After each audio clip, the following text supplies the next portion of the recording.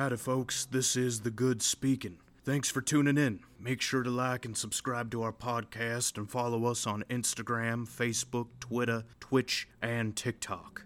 Enjoy the gold.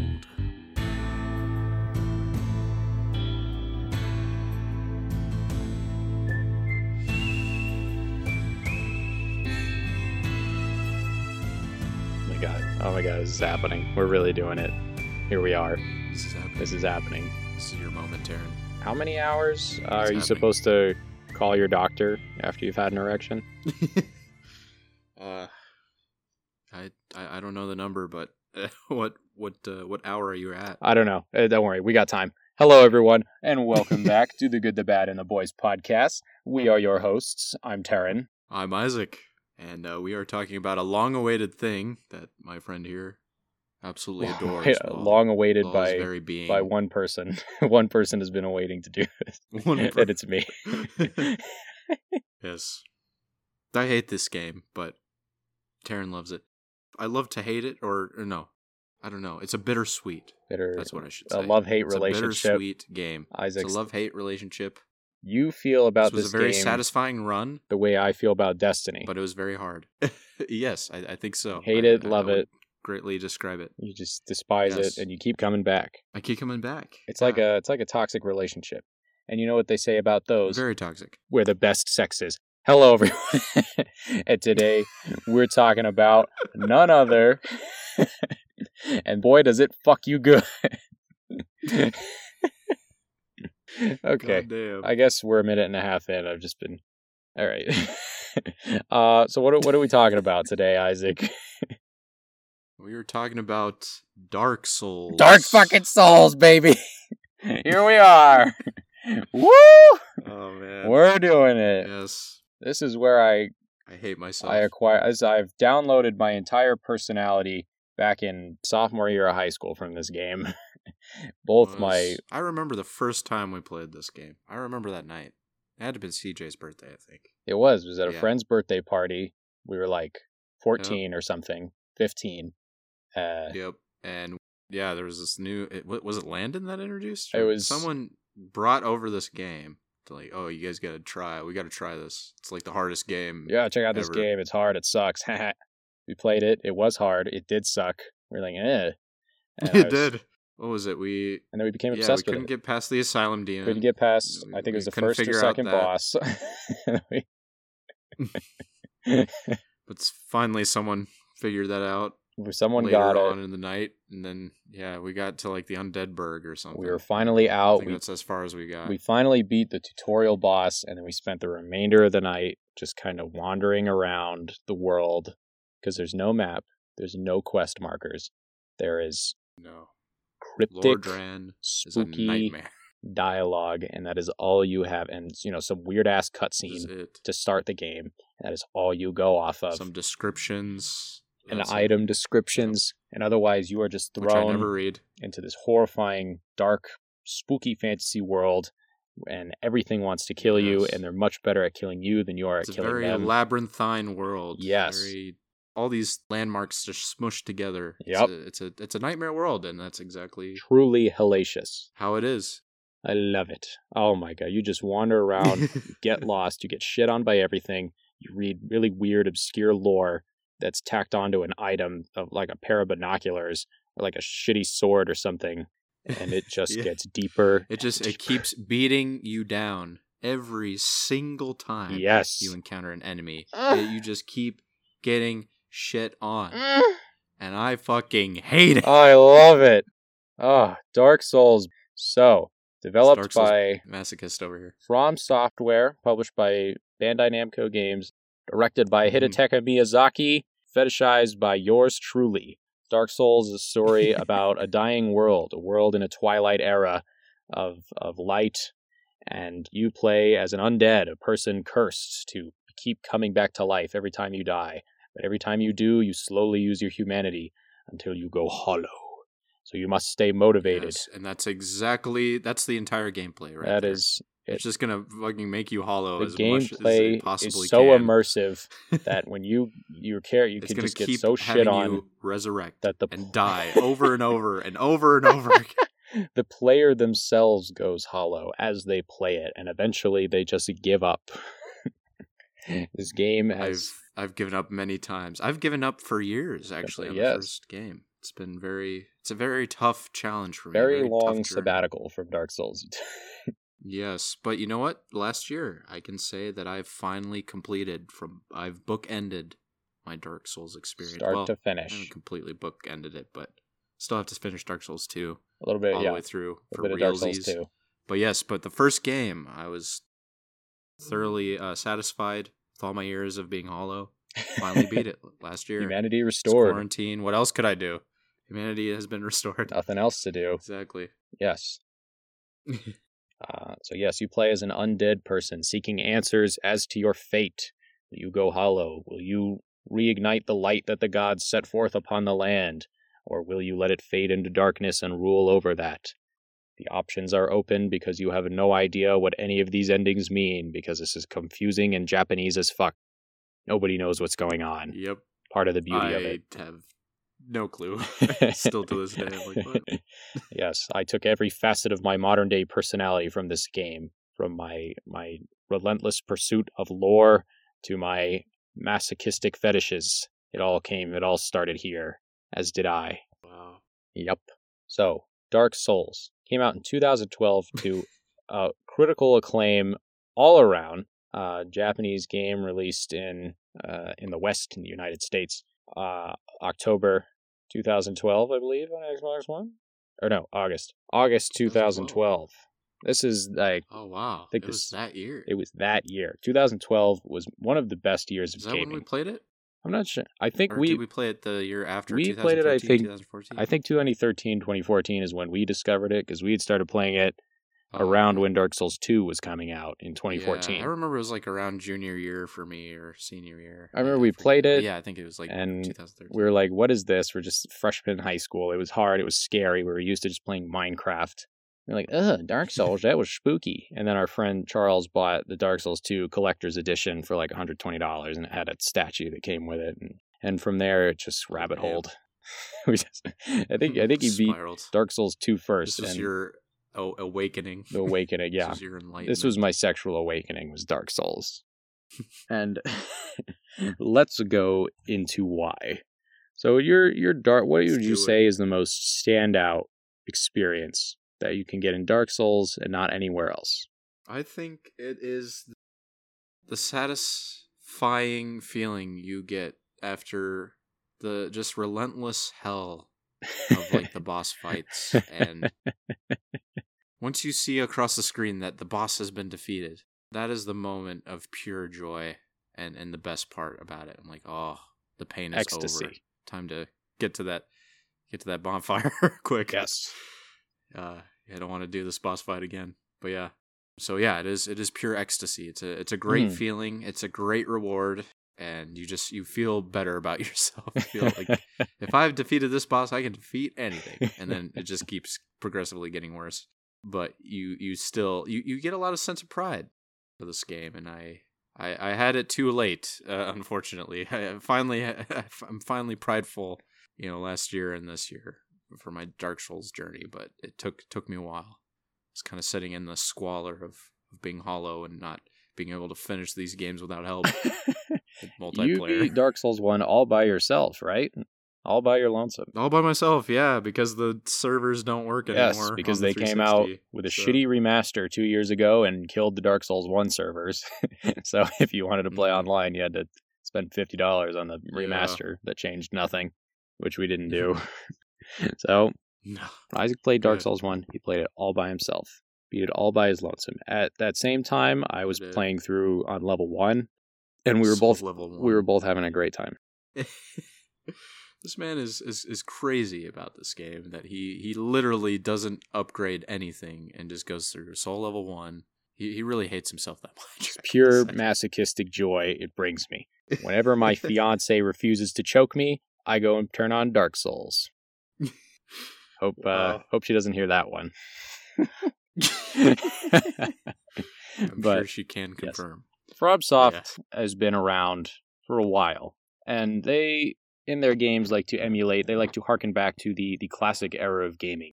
The old Super Mario era, the old Sonics, the old very games where, arcadey, there was no saving, and if you died, you were fucked. Welcome to going back to the start of the level. There ain't no pussy-ass checkpoints.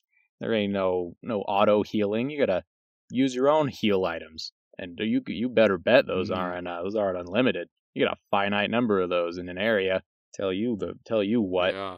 Punishing combat. Confusing, very punishing, labyrinthian level design, and a dark atmosphere to boot. It makes it the perfect gaming experience. Pure immersion. No maps, no quest markers. I am always depressed when I play Dark Souls. Just the atmosphere itself. It's just so depressing, dark, gritty. It is a faded beauty. This world sucks. We see a world it's very jaded in its twilight era.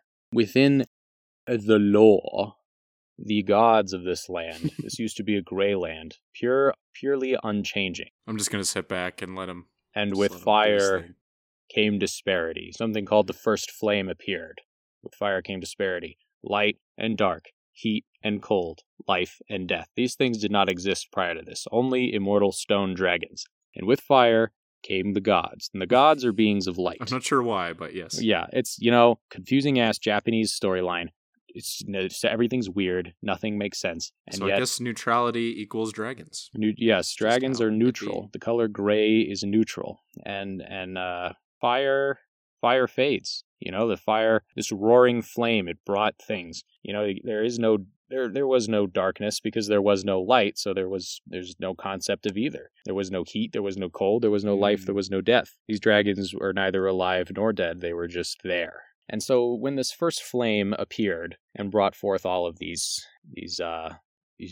dualist concepts, it brought duality into the world. It brought pleasure and pain, glory and strife, as did these gods. There were three... Nice use of words there. Thank you. Definitely don't have a thesaurus up right now. There were three gods of light and one of dark. There was a god, gods born from the flame. There was Gwyn, the Lord of Light. There was the Witch of Izalith, the Lord of Life. Yes. And there was Nito, the Lord of Death. So we have life and death, and then with Gwyn we have light, and since fire produces light, it also produces dark. And so we have the furtive pygmy, the being of darkness. The dark soul. From the Lord of Light came gods, from the Lord of Death came, skeletons. From the Lord of Life came demons and life. Horrible catacomb area. That's horrific, but yes. Hate that level. Hate that area. And from the furtive pygmy came the darkness, and humanity is seen as they are the dark entities. They are born from this pygmy, this being of dark, who fractured their soul and created humanity. And that's what humans are. So humans, being beings of dark, are linked to fire by the Lord of Light. So that this is okay. I'm getting into the lore here, but the gods basically cursed the humans to be beholden to them in their era of light. And when we see the game starting, fire fades, and this era of light is ending. And so all the humans that are bound to it end up sort of cursed in this twilight era. They can't live, but they also can't die. Whenever they die, they come back to life, but they lose themselves more and more until they are sort of a hollow husk of themselves. They are, they now lack that disparity of life and death. And so you as the player are sort of thrust into this world, this golden age of light in its last dying breath. And you are supposed to adventure around, seek disparity, they say. Seek despair, excuse me. Seek despair. And when you first hear this, you as the player character who just spent an hour and a half trying to kill the first boss because they gave you no instructions and it's a giant demon and you have a broken straight sword trying to break out of prison and you just get shit on the whole time. When you first hear this, you go, oh, despair, like I've been experiencing this entire time. Just sadness and agony. Okay. And then you just walked out into the world and get pegged by everything that looks at you the wrong way. And you're like, well, here I am in despair. Why aren't I winning? But I believe that is not the despair that they mean. They mean disparity. They mean seek those beings of light and dark. Find the Lord of light, of dark, of life, of death. You want that disparity so that you can reignite the fire and introduce that disparity back into the world. The power, the souls you've collected In Dark Souls, souls are everything. So it's very... Oh, okay. So okay. Wow, this is probably the best explanation of the lore you've given to me so far, actually. Now it's opening up a whole bunch of things. I'm trying to crash course it. Okay, I think I'm understanding. Pretty much, yes. You are in a world as it should not be. And we learn in the sequel games there are cycles. There are eras of gray. There's the unchanging gray era. There's the era of light, and then the era of dark that is supposed to succeed it. The gods, however, do not like having their era ended, and so wish to artificially extend their era of light. And in doing so have sort of fucked the world up, in that it cannot properly transition to darkness, but they're clinging to a fleeting flame. And so the world ends up as it was before, just in a state of stagnation. That's where you find yourself, with a bunch of beings gone insane because they're in a world that they weren't made for, and you yourself are just sort of meandering through as they are, killing everything because everything wants to kill you, and seeking that disparity, so that you, at the end of the game, can make a choice. Do you leave the world the way it is? Do you kindle this flame with the power, with the souls you've collected, let those souls flourish anew and extend the age of light? Or do you let it die and enter the age of darkness as the natural cycle progresses? Mm-hmm. But that's sort of the story behind it. Dark Souls, I would say the weakest part. Now that I'm looking back at my playthrough, I should have extinguished the flame. That's what I should have done. You're a puppet of the gods, Isaac. That disparity. I was. I was letting it go because I knew there was other sequels to Dark Souls. I want to keep the cycle going from a story perspective. But if I'm being true to myself, I want that disparity. Yes, you as a human, you want that darkness. You want to succeed the gods. That's what they don't want, because that means their time is over. Oh my god. Oh my god. So anyway, existential crisis aside, Dark Souls is a game about everything I spent the last 10 minutes talking about. But I would say the main plot is probably the weakest part of the game. Because that's it, really. Is you're given this obscure cutscene, and all of this I just described is kind of learned from figuring it out. You get very cryptic dialogue from half-insane people around the world, because they're living the same shit show you are. Every time they die, they come back a little crazier, having lost a part of themselves. It's them and item descriptions. Following as can be. And so the main story is really just run around, kill bosses, seek power, and seek, so you can rekindle this disparity, get this world out of this rut that it's in. And that's really the whole gist of the main story. In the sequel games, the concepts are explored a little more, but the story that you get through cutscenes and dialogue is all very intentionally cryptic and very misleading in some ways, and intentionally withholding of information in others, because again, you are just a regular person.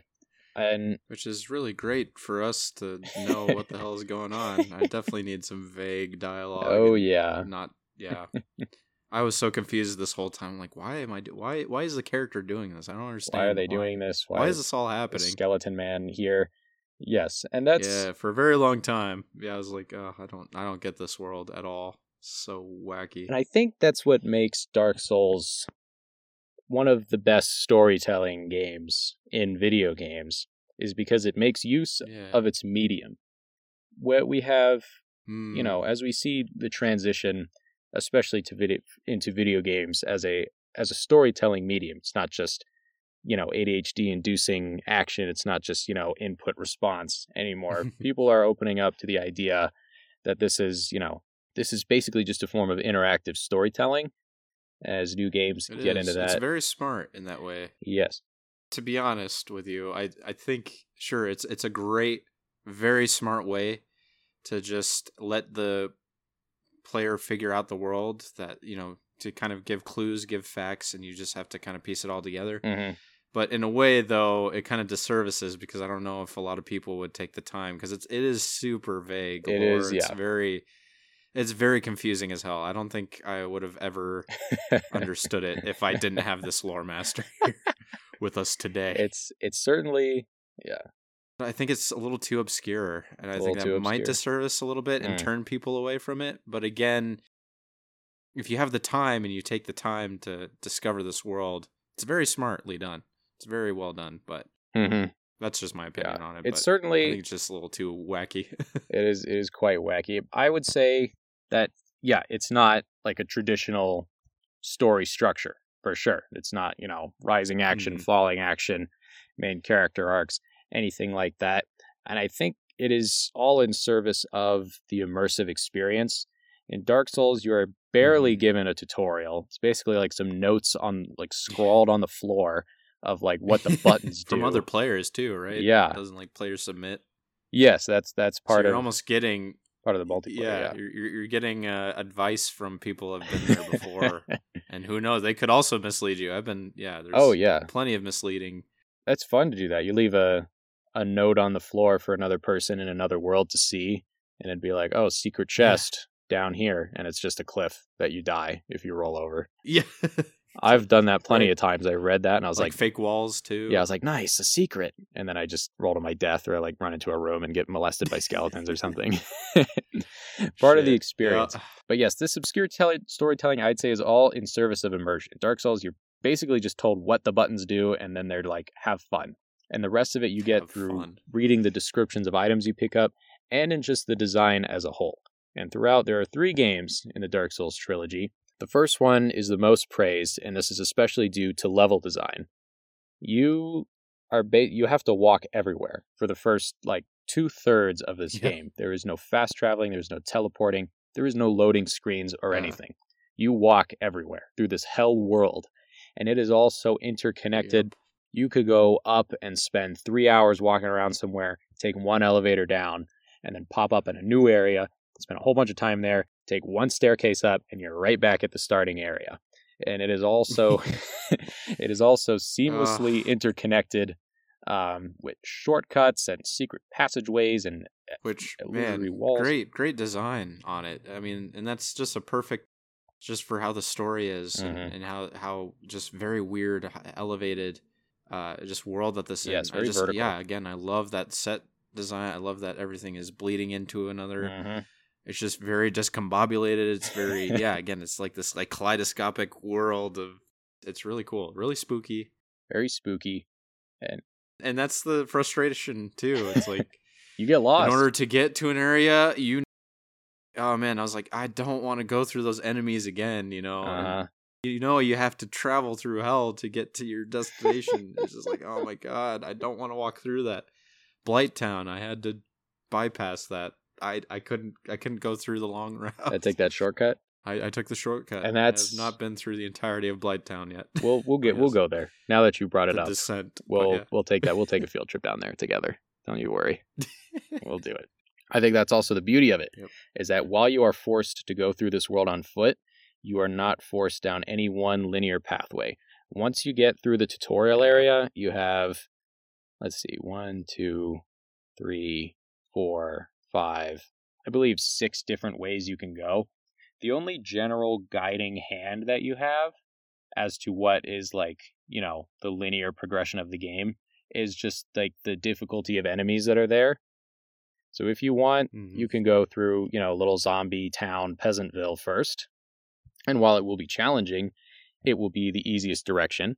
You could go, some other way. You could go into catacombs. You could go into some flooded city. You could go into some valley full of fucking dragons. You could go into some spooky swamp town if you want.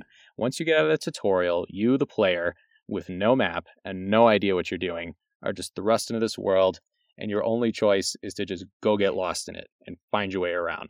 It forces you to walk around, but it gives you the choice. You go whatever direction you want. And since you spend so much time in these areas, you just kind of have to look around and take it in. And this is where Dark Souls' main point of storytelling comes in, and that's environmental storytelling. And we had discussed environmental storytelling a little bit in previous episodes, but I think it's the strongest feature of video games as a storytelling medium, and it's something that only they can offer. Movies can do it a little bit, background Easter eggs, hidden things. We've talked about it in No Country for Old Men, what's not shown is just as important as what's shown. That at the end of the day, everything you see in a movie is under the absolute control of the director. You are, you're just fastened into a seat. You are at the mercy of the camera. You only see what the camera wants you to see. Yep. In a video game, you are not beholden to those rules. You can go out and just do whatever you want. There's a main story, sure. But if you want to go somewhere else and look around there, you certainly can. And there is just as much story to be had in those areas as there is on the main path.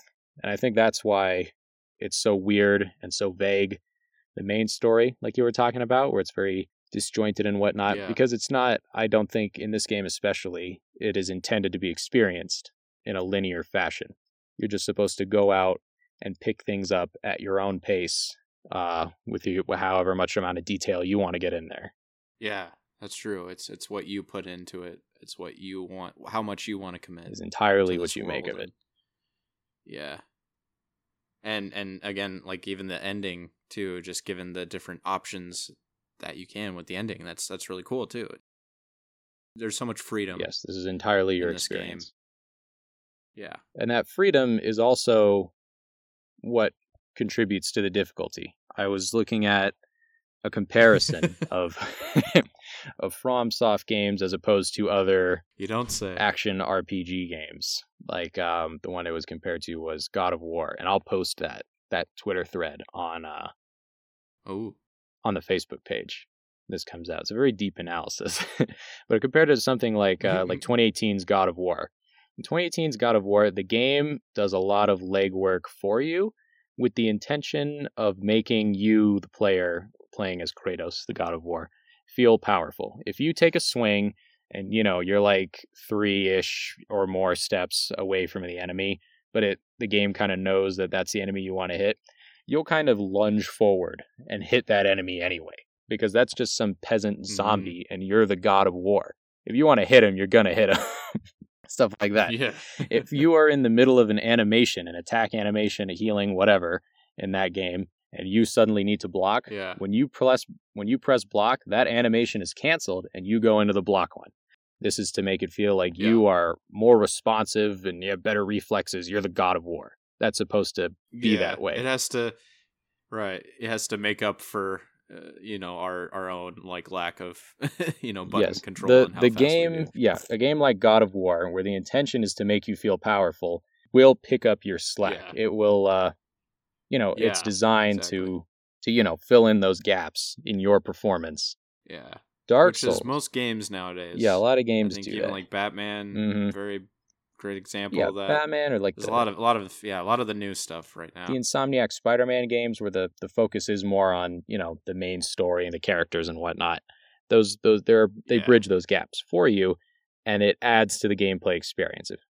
Yeah, and I mean, there's a whole surplus of QuickTime events now, and that's it's doing what the player just couldn't normally do. Yeah. But while making you feel like you're doing it and you're that character. But yeah. And there's even something called button queuing, or like a control queue or something, where if you press the button in the middle of one animation, it will sort of queue that command. I think the command queue is what it's called. It'll like queue it in there so that if you're just sitting there mashing it, it will still, at the game's pace, perform those actions and make it seem more cohesive than what you're doing. And it just makes you feel more in control without you actually being in control. And that is to service that game and that story. If you were, playing a Batman game and you're Batman, the biggest ass kicker in Gotham, and you just keep like whiffing your punches against some goons, and then you fuck up your dodges, and then now they're punching you, and it just wouldn't feel like a Batman game. In Dark Souls, the intention is the exact opposite. This game, I think the challenge comes from it giving players more control than they're used to. I'm having PTSD right now. If you are a half inch too far away from an enemy when you swing your sword, you're going to miss that enemy, and your ass is going to be open for a counterattack. And you can't animation cancel, really, in the middle of an attack. If you're in the middle of swinging your fat warhammer and you're missing it, you know you're going to whiff this attack, and you see that skeleton winding up to hit your ass back, and you're just sitting there pressing the dodge button. You're like, no, God, please, fuck, get me out of here. You're not going to roll away. You are committed to that action. That is, that's it. Yeah. The player is more in control than they think they are, and that is with the intention of making them feel less in control. So it makes it it just gives it more of a learning curve. It makes it harder It's to so start, punishing. but it's, it allows for a higher level of mastery. And that punishing is just basically just making you live with your own decisions. It doesn't fill really in those does. gaps for you. It doesn't hold your hand, doesn't give you tips and dialogue and No. last lives. There is no such thing as quick time events in Dark Souls. Fuck no. There's none of Kitty that. shit. No goo goo gaga, baby ass quick time events. No pussy ass difficulty setting. None of that shit. This is the world. If you want to get through it, you need to learn it and master it. And that, I think, That's right. in lies the other beauty of it, is this is entirely you. This is full immersion. You have a no map. If you want to learn where you're going, you have to just walk around and memorize it. If you want to get good at killing enemies, then you just fucking get good. Do it. Yeah. And that, it adds... and I actually got good in a different way. Luckily, Jedi Fallen Order came out also, in 2019. Yeah, it was 2019. So I think that was a nice prep for yes, going into Dark Souls 1 because, again, it went back to more of the Dark Souls mechanics for Jedi Fallen Order. Very similar gameplay. And that really helped me a lot. So that was very nice. Going back into Dark Souls 1, I was like, all right, the fighting just feels so much better. But still, it's still very... It makes you fully commit to what your actions are. Mm-hmm. Makes you think ahead. And that's the unfortunate part about this game is like, sure, it will reward you, but it's very minimal rewards. It's more punishing than anything. Like, sure, it gives you fast travel about 2/3 in the game. Yeah. Between bonfires, you'll get certain equipment. It'll reward you, but it's very few and too far in between. I don't know. It's just again, very punishing. As for very painful. Like experience. Story-based rewards, those are far and few in between. I think the majority of the rewarding experience, as what was it? Back when Battlefront 2 came out, and there was all the controversy because you needed to play the game like 40 hours or spend like $20 just to get Darth Vader. President of EA is like, we wanted to give players a sense of pride and accomplishment. That was the big meme of the time. I would say that was also the goal with Dark Souls, is pride and accomplishment. Because with this system that they have here, where everything you do, good or bad, is your fault, it is all on you, the game helps you with nothing, it is expected of you that you just get good and do everything. That's the feeling of pride that you get. Even if you're not too good at killing enemies, if you're able to sort of bumble your way through an area, and at least, learn the map layout enough that, hey, I know that this is a shortcut to the starter area. That's a sense of accomplishment right there, because you may not have gotten better at the combat, but you have learned some of the map. You've learned how to move around more efficiently. Another sense of accomplishment would be... Another reward. Just getting better items. You don't really get good items from just going through the game. Things aren't automatically upgraded for you. You don't just find power-ups, except for in like 2 spots. You gotta find a blacksmith. And you got to find a weapon you like, and you got to find the things that are needed to upgrade that weapon. Then you got to figure out how that complicated ass find the materials. System works. Yeah, you have to scavenge a bit. You got to scavenge around. And so once you do find everything, and then you get a few upgrades in there, and then you walk out, and you're kicking ass because you have a nicer sword.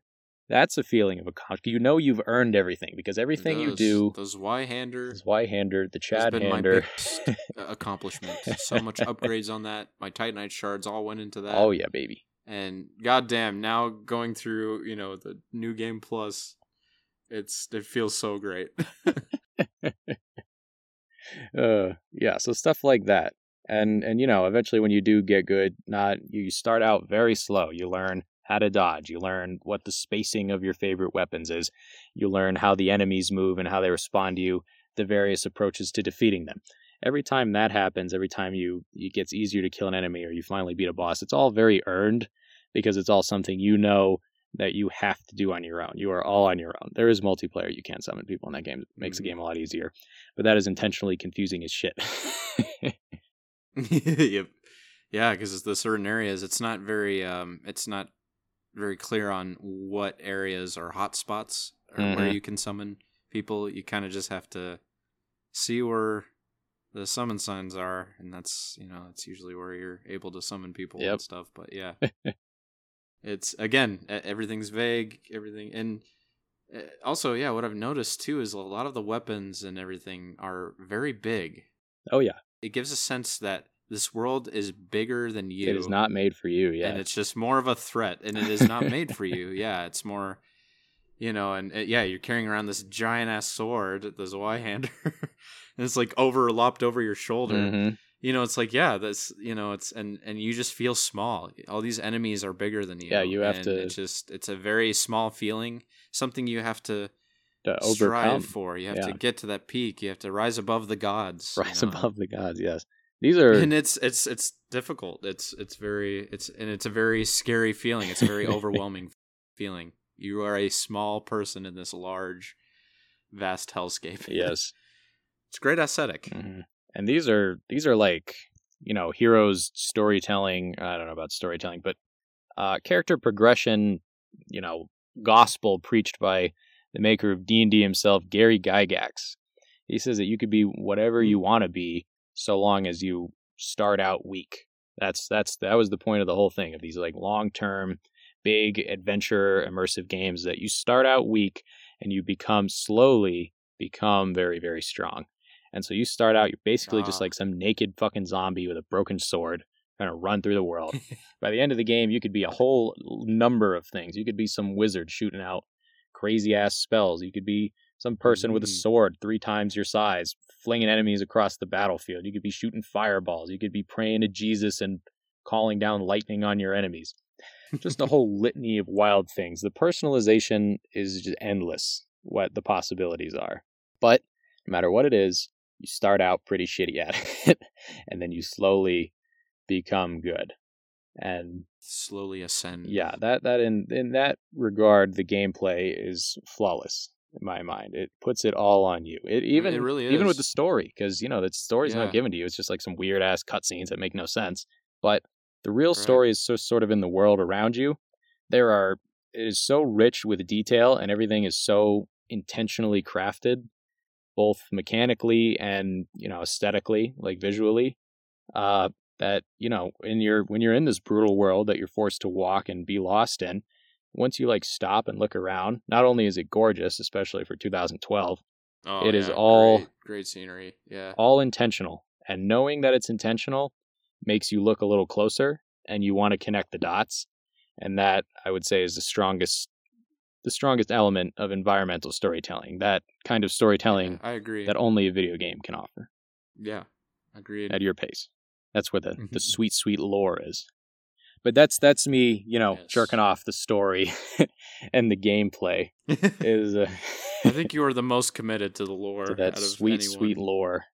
There, it's just so... Probably anyone who's even listening in to our... Oh, it's just... This is your area. So rich with it. It's just, I don't know, it's just not something I've ever experienced in any kind of medium before. In any of the other games you've played. Like, what kind of shit were we playing in 2012 when this came out? Like a Minecraft? Probably like, the new Halo. We were playing Halo. And, that's all. It has a story mode, and it has... Oh, yeah, like the James Bond games. We were playing like the GoldenEye remaster for the Wii. For the Wii. Play a shooter on the Wii. What a terrible experience. We just had to plug GameCube controllers into it. Oh, it was great. Humongous memes. But and all those games, they still told stories like it was a movie, and then there was the game on the side. There was a story mode, and then there was a multiplayer mode. And in Dark Souls, those two are one and the same. The multiplayer in this game is not only explained in canon, in the lore, the concept of time is also one that applies to the flame. Very fascinating. Being present, this world before fire was a lifeless, timeless land. And so as the fire fades, time starts to get a little weird. And so in the lore, the other players you encounter and can summon into your world, both as friendly people to help you kill bosses, or as invaders who want to kill you, are described as just sort of people out of time, people from other time, different points in time. It's all one in the same. And multiplayer is not like you open up the Xbox tab, you hit invite on your friends. No. Multiplayer is an intentional pain in the fucking ass, because it wasn't really made to be played with friends. It wasn't like a drop in, drop out co-op type thing. Yeah. It's like whoever is available to help you is the one who they're who's there. Yeah. It's like, it's a part of the artistic experience is the multiplayer, even just the concept, just the mechanics behind it are all described. Oh my God, I'm really going to have to call my doctor after this one. Jesus. I'm going to start having heart issues to keep this up. It's all seamlessly integrated. And that is not without faults. Dark Souls 1, especially if you want to play with your friends, the multiplayer fucking blows. It's very experimental. It's not good. I love the idea. I thought it was, it's the biggest pain in the ass. Love the idea. But in order to play with your friends, you need to get an item that you get after like the second-ish boss. If you go, the linear way. If you don't, good fucking luck. So you need to get an item. Good luck. And you both need to be in the same spot in your respective games that multiplayer summoning is allowed. You need to use this item to put your name on the floor. The other person must then be in a certain state of not a zombie, which means they need to get an item, use it at the bonfire, and not die between the bonfire and this specific point where you have agreed to meet upon. And then you gotta wait for like 10 minutes for your name to appear in their world. It'll just like show up on the floor.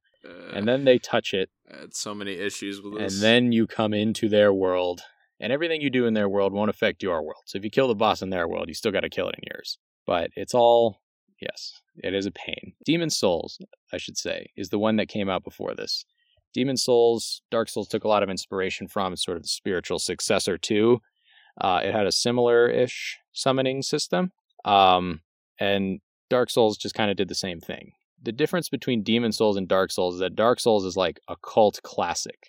People... I don't know who, but, some people are thoroughly obsessed with this game. Some fucking weirdos on the internet. Thoroughly obsessed. That same kind of podcast. Cult following isn't present in Demon's Souls as opposed to Dark Souls.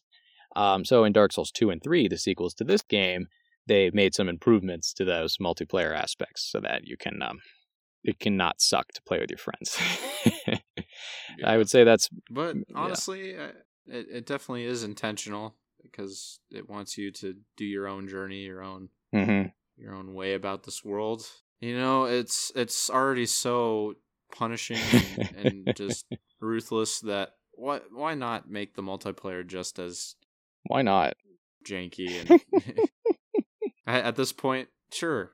Let's make the multiplayer really sucky and doesn't work half the time. Actually, most of the time, doesn't work anymore. Actually, why not? Yeah, but very experimental. Cool, yeah, and I do love that concept where these disembodied spirits, I guess they're called spirits or phantoms, right? Yeah, phantoms or spirits. Mm-hmm.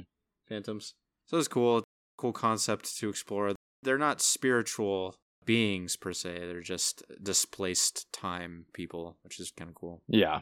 Mm-hmm. That concept, but yeah. Yeah, Dark Souls takes everything that other games have tried and to do in a video game exclusive setting for, mechanics and storytelling, and it just pushes it to the extreme. If you guys have played a game like a Skyrim, any open world game really, you can do the main story, but you can also, as we said, choose to divert, do your own things, and learn more about the world and the people in it around. Bethesda games are especially good at this. You could do the main quest, or you could go just, talk to random NPCs and learn things and do their stories and see what's what. And you'll also, from that perspective, get a pretty good idea of what the world is.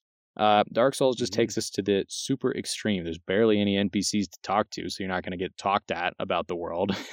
You got to go figure it out for yourself. You got to go analyze some random fucking statue for 20 minutes and not know what it is. And then you're going to see it 3 areas later and be like, oh my God. That statue from before is a temple to this god. And all the items that I found in that area that described what this god is like will provide me with hints and keys to defeating said who is probably the final boss of this area here. And so and so and so. Yeah.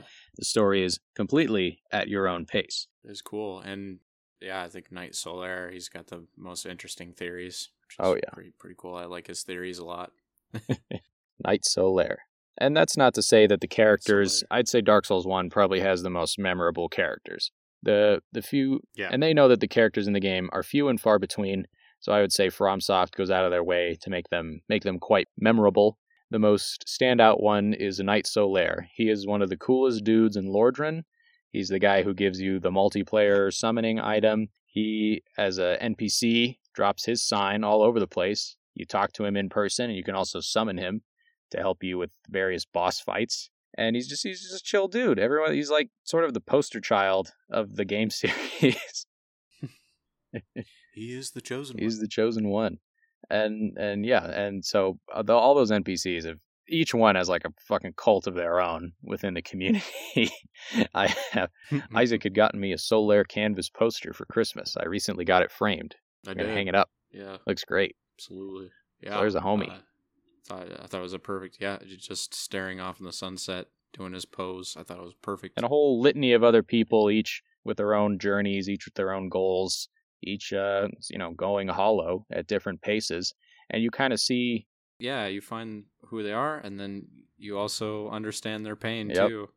Yeah, each character is sort of like a reflection of what you could be within the game. You meet the friendly Knight Solaire. He likes to be summoned into other places to help people. You're like, oh, that could be you, and he gives you the means to do it yourself. If you want to be like Solaire, you can, go help other people in their world, and you could join his covenant. Yeah. The game has things called covenants. They're kind of like clubs. They give you...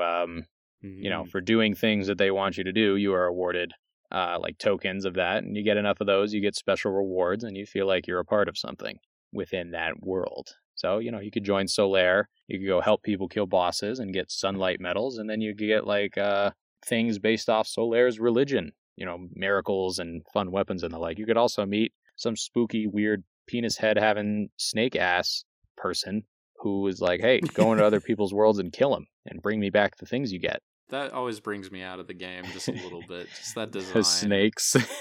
They have noses. Yeah, I'm like, what? Oh, yeah. The creature design is I don't know. Very weird. Yeah, the creature it's weird. And that applies to, those things. The variety of enemies in this game is so bonkers.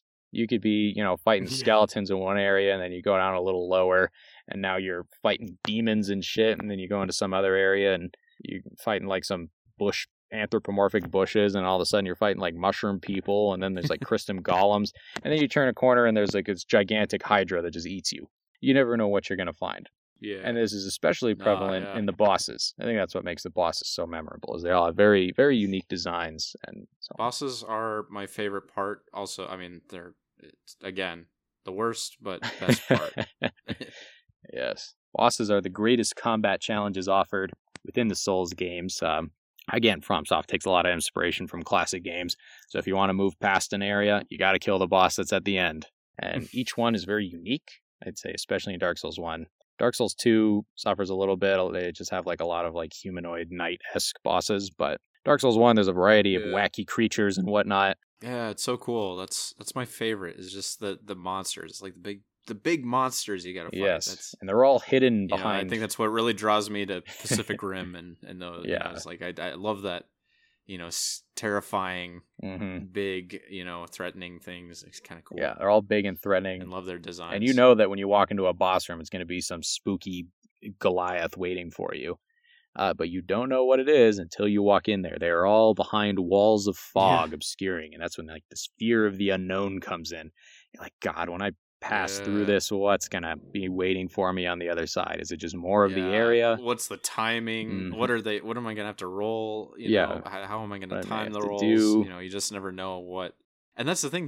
There's so much diversity, even in the first game, I've noticed. I mean, it's a little formulaic on what the bosses can do to you, but sometimes they'll pull something completely out of left field. Sneaky on you. And you're like, oh, shoot, I didn't account for that. It's like, oh, no. Next thing you know, you...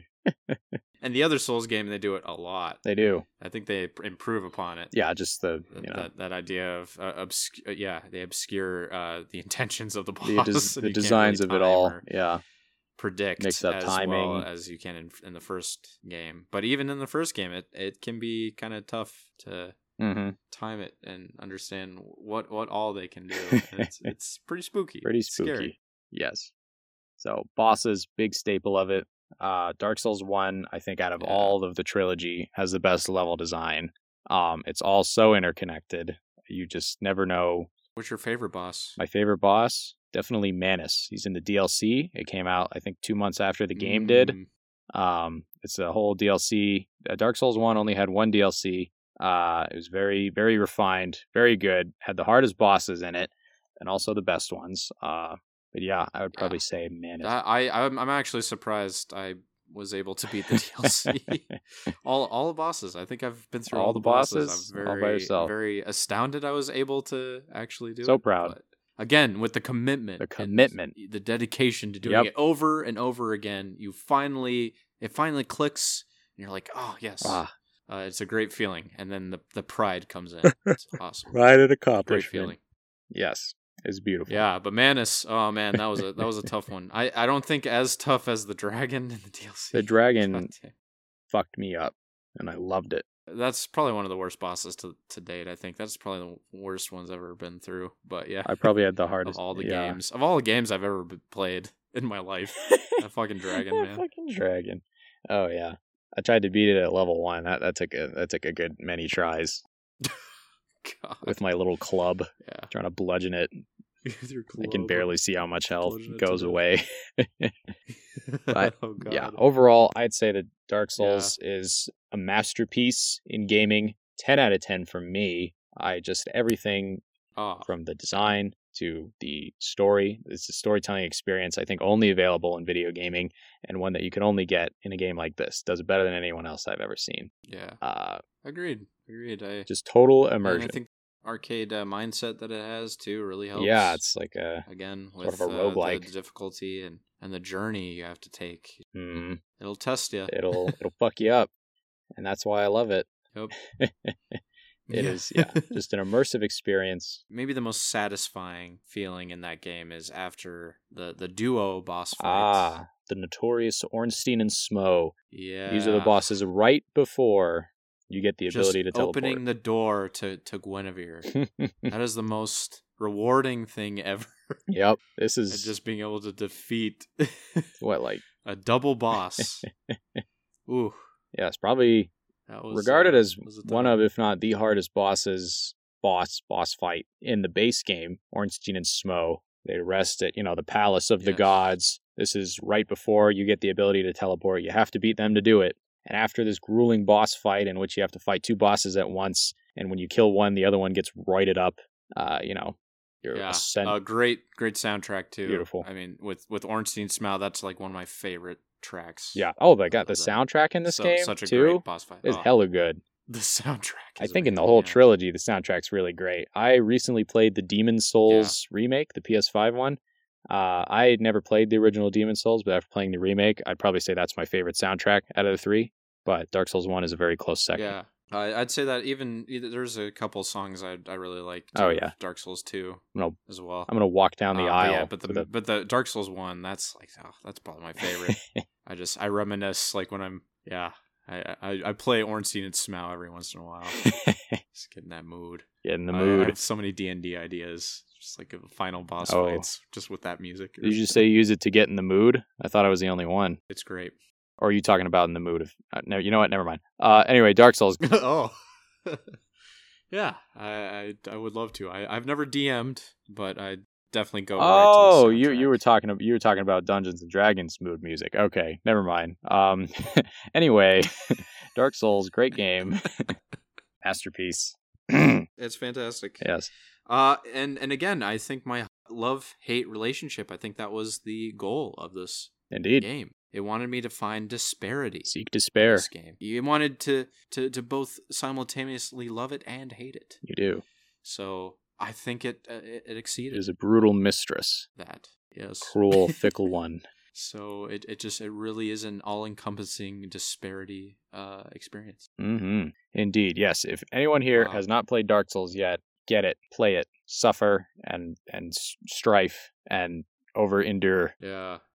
Overcome. It's a game, it is a like if you sexual consider yourself experience. a gamer, this is definitely something you want to have under your belt. A gamer or a masochist, either or. And to go through. And a masochist, either or. Yes, this is an experience it'll unlike any other, and I think really emulates just sort of the capabilities of just gaming as a medium for everything, for gameplay, storytelling, just all of it. Just perfect, flawless. Mwah. It is a game I will play again. I might play it many more times after this. I'm not sure about the sequels. I think those are kind of a one and done thing for me. The sequels are fun, but Dark Souls 1, it's something special. It about is that game something that special. I want to visit again. Yes, the sequels, sure. I'd say, have more multiplayer potential, especially since they murdered the servers on Dark Souls 1 in favor of the shitty remaster. Oh, yeah. But Dark Souls 1 will always have a special place in my heart, and I will return to it many times. And for any number of masochistic attempts that I make. I did one where I'll only level up like a certain stat. I did the one where I didn't level up anything. I was level 1 the whole game. I just hate myself and love this game. How you do it? Just pure I seek despair, everyone. Thank you. Seek despair. Seek despair. Seek despair. And also seek our social media. Link in the description. Thanks for tuning in. Absolutely. Yeah, keep going hollow with our podcast. Yes. Keep listening. Go hollow with us. All right. Okay. Till next time, praise the sun. Goodbye.